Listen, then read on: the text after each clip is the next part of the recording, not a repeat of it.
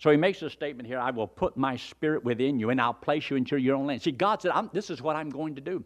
See, during the tribulation period, when the Antichrist comes on the scene, he's a bad man. And he lies to the world. He lies to Israel. They sign a peace treaty. And after 3.5 years, they break that peace treaty and then turn against Israel. And this is where the beast throws off the woman and tries to devour her. And the Bible says that they will go into a place, I believe where it's in Jordan. But that's another message for another time. But look in verse 16. He says, moreover, thou son of man, take thee one stick and write upon it for Judah, for the children of Israel, his companion. Then take another stick and write upon it for Joseph. And he says, I'm going to take and make these 2 sticks one. I'm going to take the 10 tribes and the southern 2 tribes, and I'm going to make it all one again. And this is what I'm going to see. God's going to do all of this. I got a hunch somewhere down the road, they're going to be able to find that they can prove what tribe a man is from by the DNA.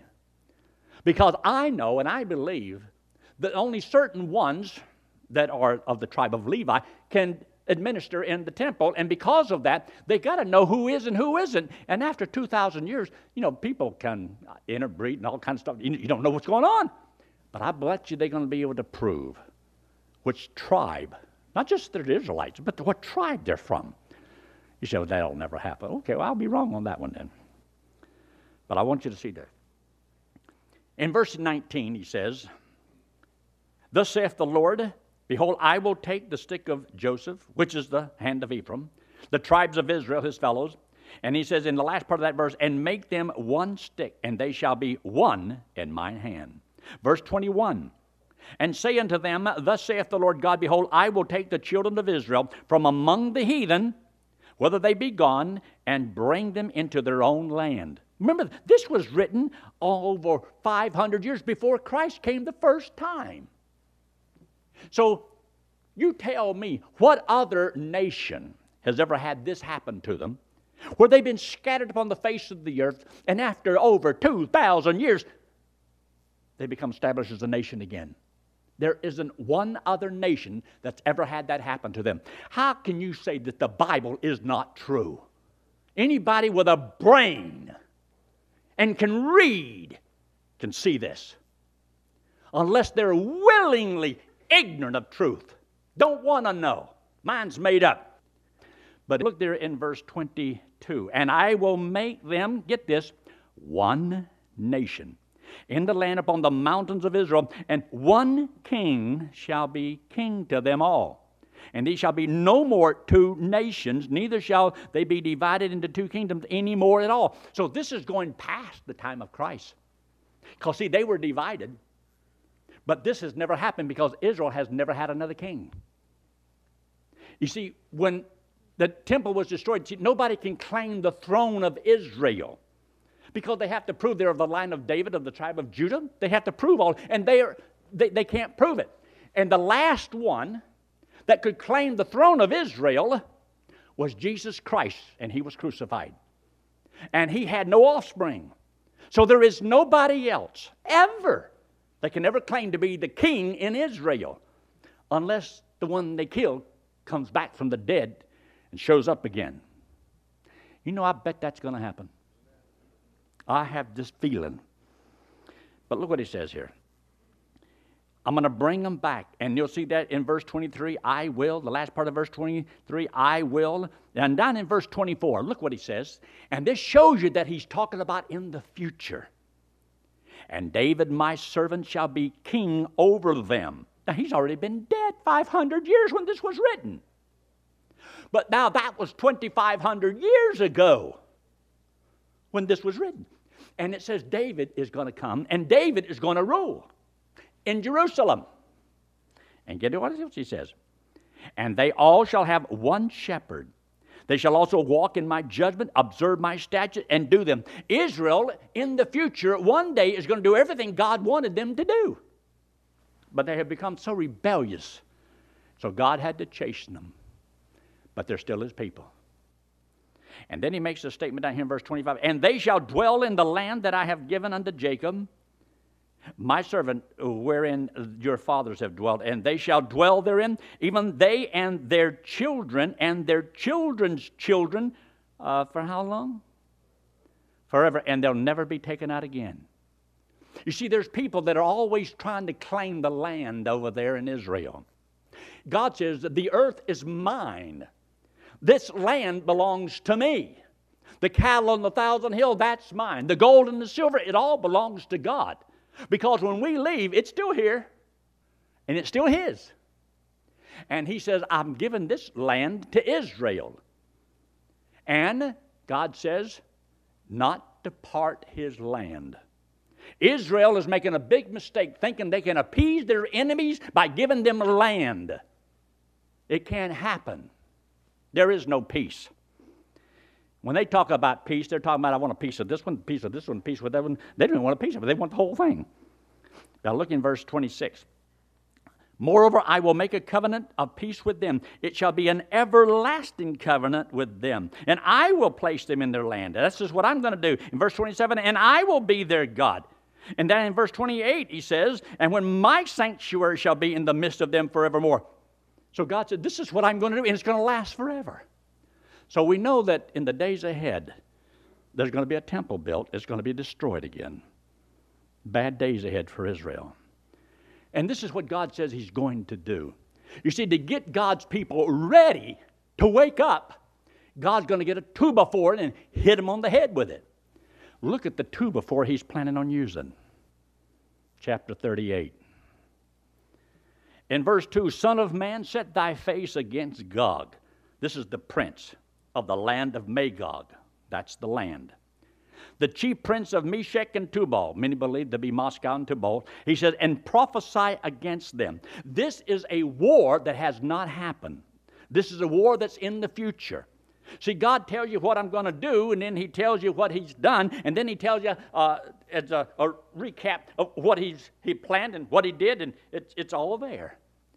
But God says, because we're hard-headed and stiff-necked, He said, I'm going to tell you what's going to happen before it takes place. So that when it happens, you'll know, I told you so. This is in the future. What you're seeing here in chapter 38 has never taken place. But look at it.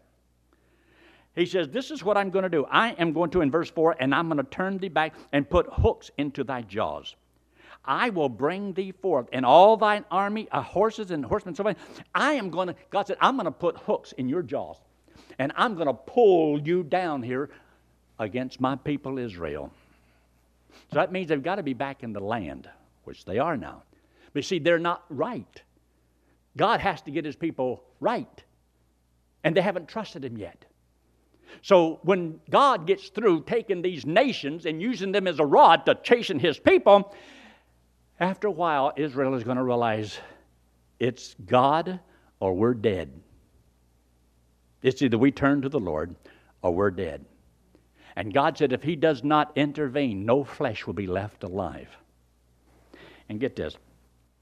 He says here in verse 5, look in verse 5. Now here's a few of the nations that are going to be on the side of Russia. People say, well, we don't have to worry about Russia anymore. Wrong. It ain't over yet. You don't trust the bear. I wouldn't trust the bear. In verse 5, Persia, which is Iraq and Iran. Isn't it wonderful that we have kind of helped Iraq get back on its feet?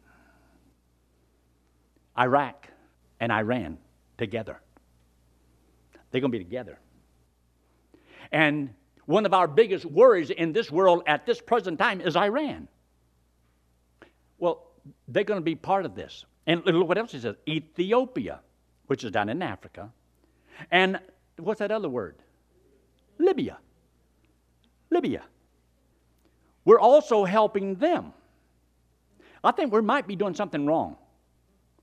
We may be helping to bring about the very thing. We are defending the people that want to destroy us. There's something wrong with this plan. Ezekiel 38 and verse 5. And then in verse 6 he says, and Gomer, which we believe could be Germany, but not necessarily, and all of his bands, and the house of Togarmah, which many believe is Turkey or Syria. And it's talked about they're coming, And he says, prepare thyself. In other words, God is building up these nations and allowing them because God's going to use them as a rod to accomplish his purpose in the last days. And then he says in verse 8, after many days thou shalt be visited. In the latter years thou shalt come into the land that is brought back from the sword and is gathered out of many people against the mountains of Israel. So God says, I am the one that's going to bring down, put the hooks in your jaws, and I'm bringing you down against my people. And with him, and there's his allies. And most of these, isn't this interesting, after 2,500 years, these are some of the same ones that all think the same way today. And some of these Arab countries have been outfitted, supported militarily by Russia. Say, no. Yeah, you check the equipment they're using, the tanks that they have. And most of the armor they have, it came from Russia. But anyway, just moving right along here. And he says in the last part of verse 8, and against the mountains of Israel, in verse 9, and they shall ascend and come like a storm, a cloud to cover the land. And see, this is toward the end of a time when it seems like there must have been a treaty made with Israel. And Israel has kind of let down its guard a little bit because they have believed some lies. You see, I believe that Israel might think that the head of this last world government is their Messiah they have been waiting for. Because Israel is looking for, and many people I've talked to over there, not all of them, no, but they're looking for their Messiah. But I asked one day, I sat down in the lobby and I was talking to one person that says they believe that the Messiah is yet to come. I said, well, if he's yet to come, how are you going to recognize him? We'll know. I tried to show him some prophecies about Christ. He said, that's talking about Christ. We don't believe in him. But our Messiah is coming. And they're going to believe that they've got the Messiah, they've got their peace, and Israel's going to prosper. But the first 3.5 years, see, is deceptive. And then, boom, everything turns loose. And the world tries to annihilate Israel. And God is going to take and bring his people down, the ones that he's talking about here, in order to chasten. And it mentions all these things down through here, but look there in verse 14. Verse 14. Therefore, son of man, prophesy and say unto Gog, thus saith the Lord, in that day when my people of Israel dwelleth safely, shall they not know it? And thou shalt come from thy place out of the north part, thou and many people with thee. So they're coming down from the north. And so here's Israel, and there's Moscow and Tobolsk. It's from the north. There you're talking about Russia, I believe. And it's also got these other nations, Ethiopia, it's got Libya and Iraq, Iran. It's got all these nations, just like they're lining up today. The world is beginning to choose sides. America don't have many people on our side, do we? Do you realize what could happen to us if Russia, China, Iran, all of them, and North Korea all decided to take on America at the same time? Do you realize that we're getting a little bit of our military here, and we've got some over here, we got some over here, we got some over here, and we got some over here? Hey, who's guarding home? Yeah, I better move on. Look in verse 16.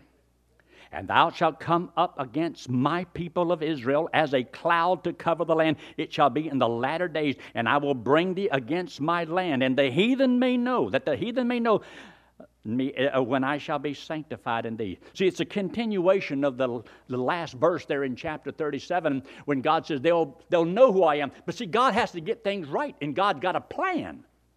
He tells them what I'm going to do. Now he's telling them how he's going to do it. And here's the big club I'm going to use to knock you over the head with. And Israel has got to wake up. And God is going to do a work on his people. And he says there in verse 17, thus saith the Lord God, art thou he of whom I have spoken in old time by my prophets of Israel, which prophesied in those days many years that I would bring thee against them? And so look there in Ezekiel chapter 38 and look there in verse 19. Surely in that day there shall be a great shaking in the land of Israel. Now, many times when you go to the book of Revelation in chapter 6 on, it will describe many things that's going to happen upon the earth. About the whole earth shaking, reeling back and forth like a drunk man. Talking about the stars and so forth, and the sun you can't see, and the moon and so on, turning to blood. All these things that's going to take place. Well, look what he says here in verse 20.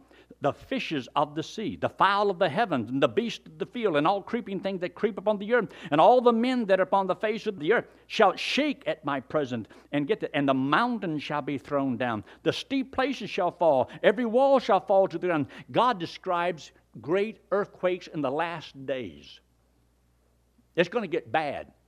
What happened in Japan? Piece of cake. It's only like a forerunner. It's just getting our attention of what God says is coming upon this earth. Where He says every island, every mountain will be shaken. Everything in the ocean is going to die. Future don't look too great when you start putting it together like that. But you got to look beyond that. When the Lord rules. Because you see, it won't last long. Because God says, I'm going to do something. You see there in verse 22, and I will plead against him with pestilence and with blood. I will rain upon him and upon his bands and upon the many people that are with him, an overflowing rain and great hailstone, fire and brimstone. And God says, this is what I'm going to do. You see, God's going to bring them down against the mountains of Israel. And then while they're there, God's going to zap them. And you can read some of this in the 16th chapter of the book of Revelation. But look what he says there in chapter 39. Sometimes it is difficult, and many Bible scholars have trouble trying to decide at what part of the 7 years does this take place. Well, as you read this and study it, it seems like it to me, and I can be wrong on this, there's a false peace, and then there's the Antichrist. And then he's talking about this judgment where God is going to have them turn against the nation of Israel. And then he makes this statement concerning Gog and Magog. In verse 1, therefore thou son of man, prophesy against Gog, the prince, and say, thus saith the Lord God, behold, I am against thee, O Gog, the chief prince of Meshech and Tubal. I will turn thee back and leave but the sixth part of thee. Will cause thee to come up from the north parts, and will bring thee upon the mountains of Israel. And now this has not yet happened. This is a war that's yet in the future. And verse 4, thou shalt fall upon the mountains of Israel. So we know who's going to lose. Russia and all of them coming against them. And he's talking about from Ethiopia, from Africa. You're talking about Libya. You're talking about Iraq and Iran. All these nations are going to come against Israel. And it appears that they will all be under the banner of Russia. May not be. I can be wrong on some of this. But he says here in the last part of verse 4, and the people that is with thee, and I will give unto them the ravenous beast of every sort, and to the beast of the field to be devoured. They shall fall. And then in verse 6, and I will send a fire on Magog, and among them that dwell carelessly in the isles, and they shall know that I am the Lord. Now, as you read down through here, you'll find there's a phrase mentioned over and over and over again, that they shall know the Lord, that they shall know the Lord, that they shall know the Lord. God does what he does so that people will know who God is, to know the Lord. That's why you and I, the most important thing we ever ask somebody is, do you know the Lord? Do you know Christ as your Savior? Do you know where you're going when you die? Well, God says there's a time coming when no man will have to ask anybody, do you know the Lord? Do you know the Lord? Because everybody will know the Lord. Wouldn't that be a wonderful time? But that day is coming. And so he says there in the last part of verse 23 of chapter 38, he says that they may know that I am the Lord. That they may know that I am the Lord. This is what it's all about, that they may know that I am the Lord. Look there in verse 17 of chapter 39. And you'll notice that it's like reading the book of Revelation in Matthew and in Revelation chapter 19, where he says, and thou son of man, speak unto every feathered fowl, to every beast of the field. Assemble yourselves and come, gather yourselves on every side to my sacrifice, that I do sacrifice for you, even a great sacrifice unto the mountains of Israel, that you may eat the flesh and drink the blood. And ye shall eat the flesh of the mighty, and drink the blood of the princes of the earth, and of rams, and of lambs, and of goats, and bullocks, and of the fatlings of Bashan. And ye shall eat fat till ye be full, and drink blood till ye be drunken. O my sacrifice, of my sacrifice, which I have sacrificed for you. That's almost like reading the 19th chapter when Christ comes back at the end, and it makes the statement that whenever Jesus Christ comes back, the sign of his coming, in Matthew 24. And then it says, where the eagle is, there will where the bodies is, there will the eagles be gathered together. It's mentioned in Luke chapter 17, and then in chapter 19 of the book of Revelation, it's talking about, and God will have all the birds come together and all the fowls of the air, and they will eat the flesh of mighty men and so forth. That's when Christ comes back in power and great glory. So is this when this takes place? It could be. All of it has to tie together. If it doesn't, it happens again. But I do believe this is what's ahead of us, and that God is going to use the nations of the world to accomplish His purpose. And how come, and maybe God uses maybe America and some of the other countries to stop them, or maybe God just comes back and zaps them. But it says it's because of fire from out of heaven. Now, is that because of nuclear power? I don't know. I don't know. I don't care. I don't care about the little details. God can take care of all of that. But He says this is coming. Now look there in verse 22. So the house of Israel shall know that I am the Lord, their God, from that day forward. And get this, and the heathen shall know. Because see, they will know that they couldn't stop Christ coming and His deliverance of Israel, and the nations of the earth, especially at the Battle of Armageddon, they're all going to be dead. And yet the believers in the various nations, He said, I'll separate the sheep, the saved, from the goats, the lost.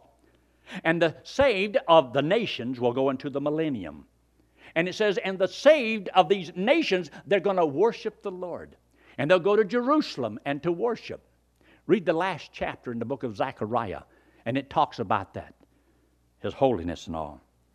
And He says here in verse 23, and the heathen shall know that the Lord, or house of Israel, went into captivity for their iniquity, because they transgressed against me. Therefore hid I my face from them, and gave them unto the hands of their enemies. So fell they all by the sword. So God says, this is what I'm going to do. Verse 25 talks about the whole house of Israel will begin to be jealous again for the holy name. Verse 27, when I have brought them again from the people and gathered them out of their enemies' lands. See, that was done once before, and it's going to be done again. And verse 28, then shall they know that I am the Lord their God, which caused them to be led into captivity, among the heathen. But I have gathered them unto their own land, and have left none of them any more there. Neither will I hide my face any more from them, for I have poured out my Spirit upon the house of Israel. And this is according to the book of Romans in chapter 11, where He says, and the deliverer will come out of Zion, and He will save His people. He will save the saved. I hope that makes a little sense to you as you maybe get your morning paper and you listen to those commentators at night. I wish that they all knew the Bible and could tell you, now, this is what God said. This is what God said. You see, most of them are simply some good men, but they have secular minds. They're not spiritual. They don't know the Lord. And therefore, they don't know the Scripture and how it all comes together. So, I get excited just thinking about it. Look up here. I talked about being saved. If you've never understood what that means, well, let me show you. This hand represents you and me. The wallet represents sin. Now, we all have sin on us. All of us, just like Israel, we all do things wrong. We all sin. But understand this, God loves you. He loves me. But He hates what we do wrong. And to pay for the sin is death and hell. Since every man sins, every man's condemned. So the Bible says the whole world is guilty before God. We're all in the same boat. Every man needs a Savior. So Christ came to save every man.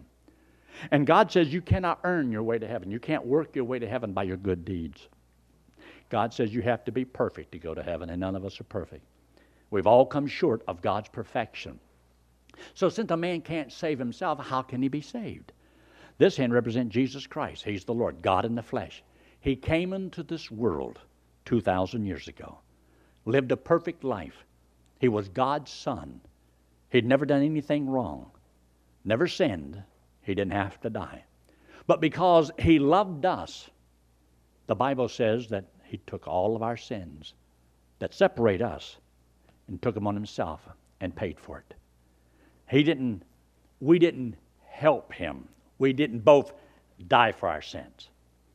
He took all of our sins and by himself purged our sins, paid for our sins.